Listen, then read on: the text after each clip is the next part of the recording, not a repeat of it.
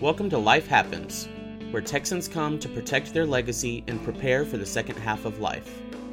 Join your host, Attorney Kim Hegwood of Your Legacy Legal Care, and our weekly guest as we navigate the challenges that emerge as life happens. Now here's your host, Kim Hegwood. Good morning and welcome to Life Happens with me, Kim Hegwood, and our very special guest today is Lee Howe with Beehive Homes of Spring. Good morning. Good morning. How are you, Kim? And I'm doing great. And life is good. God is good. Everything's just coming up roses. How's that? That's a perfect fit. Yeah, I tell people I'm truly blessed. And I'm so thankful for it every day. But today we're not talking about me today. We're going to talk about you, really more about your knowledge. So we're going to be talking about the top 3 dementia tips and suggestions. We really have focused our elder law practice, on dementia because we're having more and more clients that are, getting diagnosed with some type of dementia-related, illness. And so we always encourage them to come to us, when they get, if you get a diagnosis, come in, let's, let us know, that kind of stuff. And tell our listeners from your perspective, why it's important to connect with experts and get advice. To get that advice, I think is because you need to know firsthand where you're at with the disease process and what direction. That kind of gives you the direction where to go from there. Seeking what type of dementia, where it may have derived from, and then that helps you move on to the next step.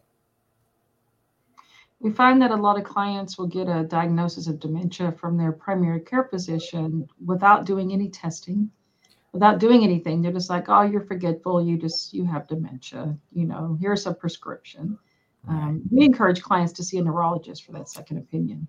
Absolutely. Absolutely. That would be my next step, would be to seek that professional help of, trying to figure out what to do. We'd get the testing done that needs to be done and completed to figure out what is the actual next step from that point. So, when you're thinking about experts, your neurologist or a neurologist, a lot of times a geriatric neurologist is one of the experts that we find that we tend to send clients to a lot. And what kind of experts do you recommend that your clients, should connect with in order to help facilitate, their journey and to gather information? Well, again, first, it's going to be the neurologist. That's going to be your first step. Absolutely. And next would be lead sources, people that deal with placement to help you find placement for your loved one with dementia. And they can lead you into, and honestly, the Alzheimer's Association is the primary place to start, honestly. And because they can give you all of the resources, a list of resources that you need to help you out. And then from there, that will help you move into lead sources, people that can connect you with facilities that can help you out. And so, do you find that a lot of the people you speak to don't do that? There are some that try to venture out on this on their own, simply because they don't know. They don't understand. They haven't been led in that direction, because you get the diagnosis for your loved one, and your first thought is, oh my gosh, what am I going to do? Where do I go? I don't know what to do. I don't even know where to start. And so my first thing is to get in contact with the Alzheimer's Association. I mean, that is a prime place to start. But there are a lot of people that try to venture this on their own, and you wear yourself down trying to come up with that solution. And the stress that that's entailed with that. Well, we find that, that clients have different ideas about, what they should do or how they should do it. And sometimes it takes them a while to come to decisions because they Yeah. seem to have a fear of making a decision because they don't want it to be the wrong one, because this is somebody they love and care about, so they really want that to occur. And so, but, we talk to clients a lot too about, how important it is to get help, before you get burned out. And so what suggestions do you have for our listeners, in that regards? Plan A normally for most people is they want to figure out what they can do to care for that person at home. And that's natural. And that would be my first thing that I would want to do is to try to figure out how to care for my loved one where we're at this moment. And but you always need to have plan B.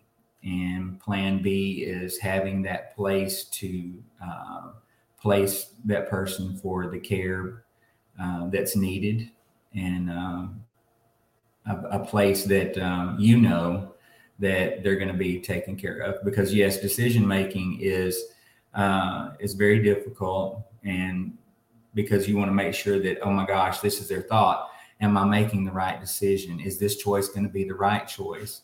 And you're going to continue to do that. You're going to have that, even though you choose somewhere to place your loved one. You're going to keep going. Am I making the right decision? Am I making the right decision? Doing that because they want them to be cared for like they were at home. No one can care for your loved one like you can. So you've got to find that place that will give you the next best thing to home.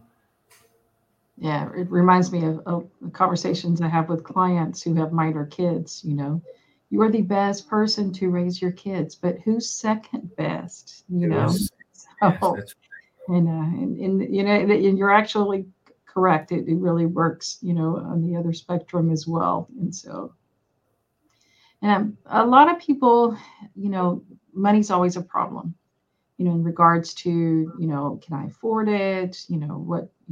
What kind of money do we need to be spending, when it comes to placement? Does price, equal the type of care? I mean, if I'm spending more money, am I getting better care? I mean, how does that equate in the real world versus, what we might think about in our head? Oh no, most definitely not. You can spend tons of money because there's the old saying, you get what you pay for, and a lot of people lean to that, but it's not always so. The one thing that you want to look for, you're going to meet with a marketing person first, and they're going to give you that bright smile and you're going to get the great care here, and this is what's going to happen, and this is how we're going to go to take care of them. And I would suggest to people that speak with the director of that building as well. Meet with the care staff. You're not going to get to see every care staff person, but when you're touring that building, my suggestion is stop and talk to those caregivers.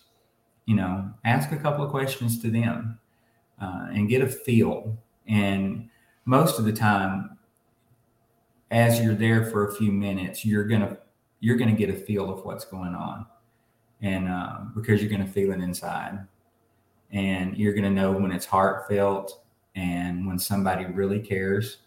And by meeting that director and speaking with them, you're gonna know what their outlook is on it and what their plan is to care for your loved one.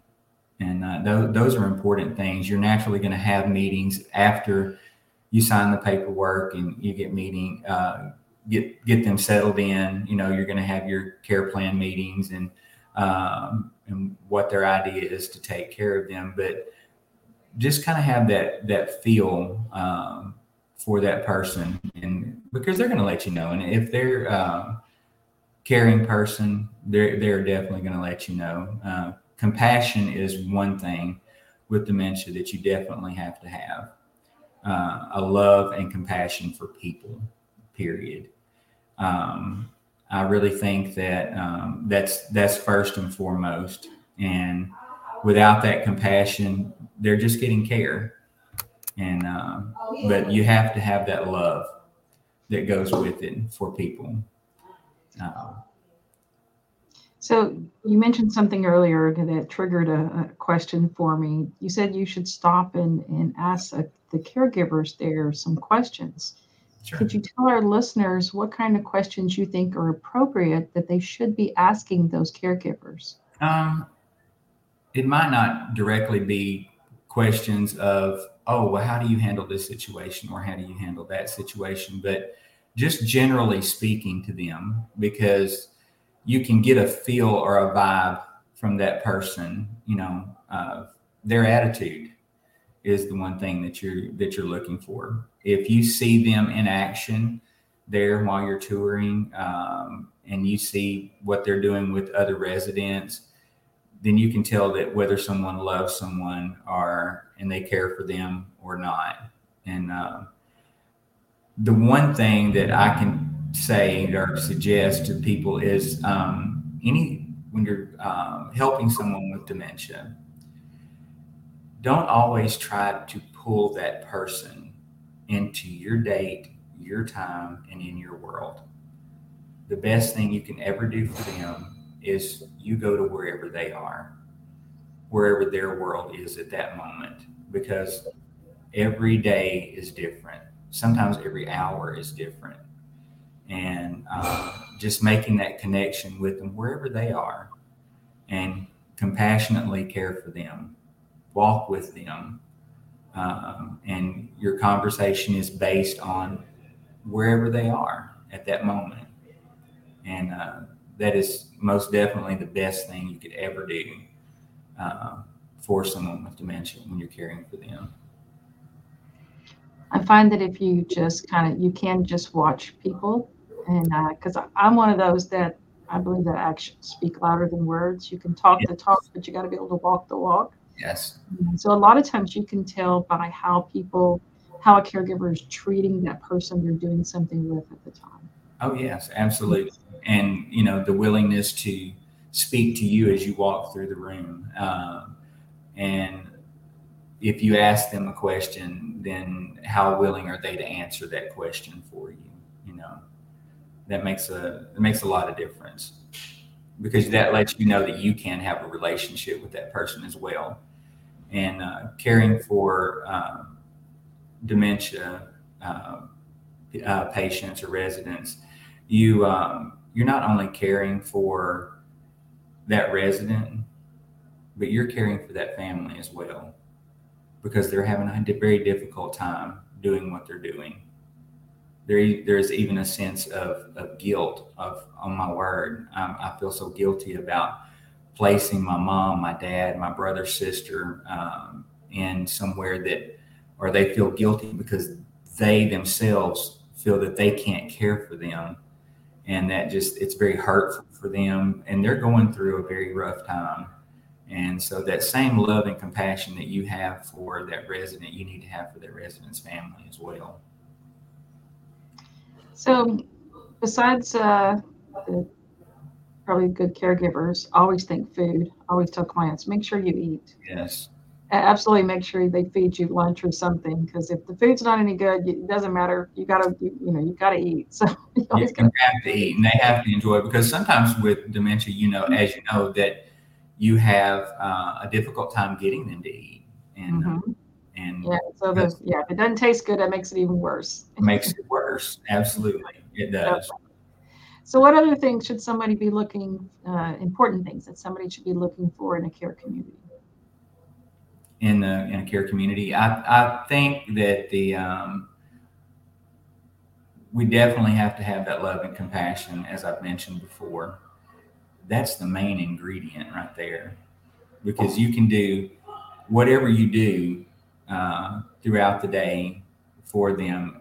If you're doing it with love and compassion, everything is going to fall into place, and it's going to be a great place to be. I think in looking for a community, there's no perfect place. And you're not going to find total 100% perfection, but you get those that strive. Look for those that strive for the best for your loved one, and the best for you as a family. And so tell our listeners, and you work for Beehive Homes of Spring, and so tell me a little bit about your facilities. About here, Yes. yes, we're 16 private rooms, and it's a smaller community. And I feel in smaller communities, I've worked in small communities and I've worked in large communities. And I feel that the small community is a better atmosphere for the people because there's more interaction with the resident, because you have more time with them, and you can spend that with them. You can take a little bit with the family as well. Activity wise, activities are one thing that you definitely want them to be involved in, keeping their mind busy, as busy as possible. And because you're going to have some that they're beyond an attention span, and it may be a little more one-on-one, even walking with them and talking to them while they walk, or helping them get from one place to another, in any type of activity that you can create. I believe here we offer a lot of those things, and just that loving, compassionate atmosphere, the feel of home, because it's more of a home-like setting. And I think that's very, very important. So tell somebody how they find you. Well, you can find me on our website. You can go to Beehive Homes of Spring Assisted Living and Memory Care. We're at http://beehivehomes.com. And or you can reach me by phone anytime. I'm here for you. And that's 346-442-4234. And I would be happy to answer any questions I could, or any way that I could help someone.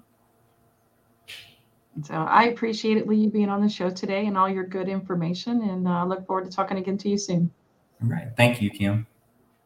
Thanks for tuning in to this week's episode of Life Happens with Kim Hegwood. Be sure to tune in every Thursday at 10 a.m. wherever you listen to your podcast as we navigate through the challenges that emerge as life happens.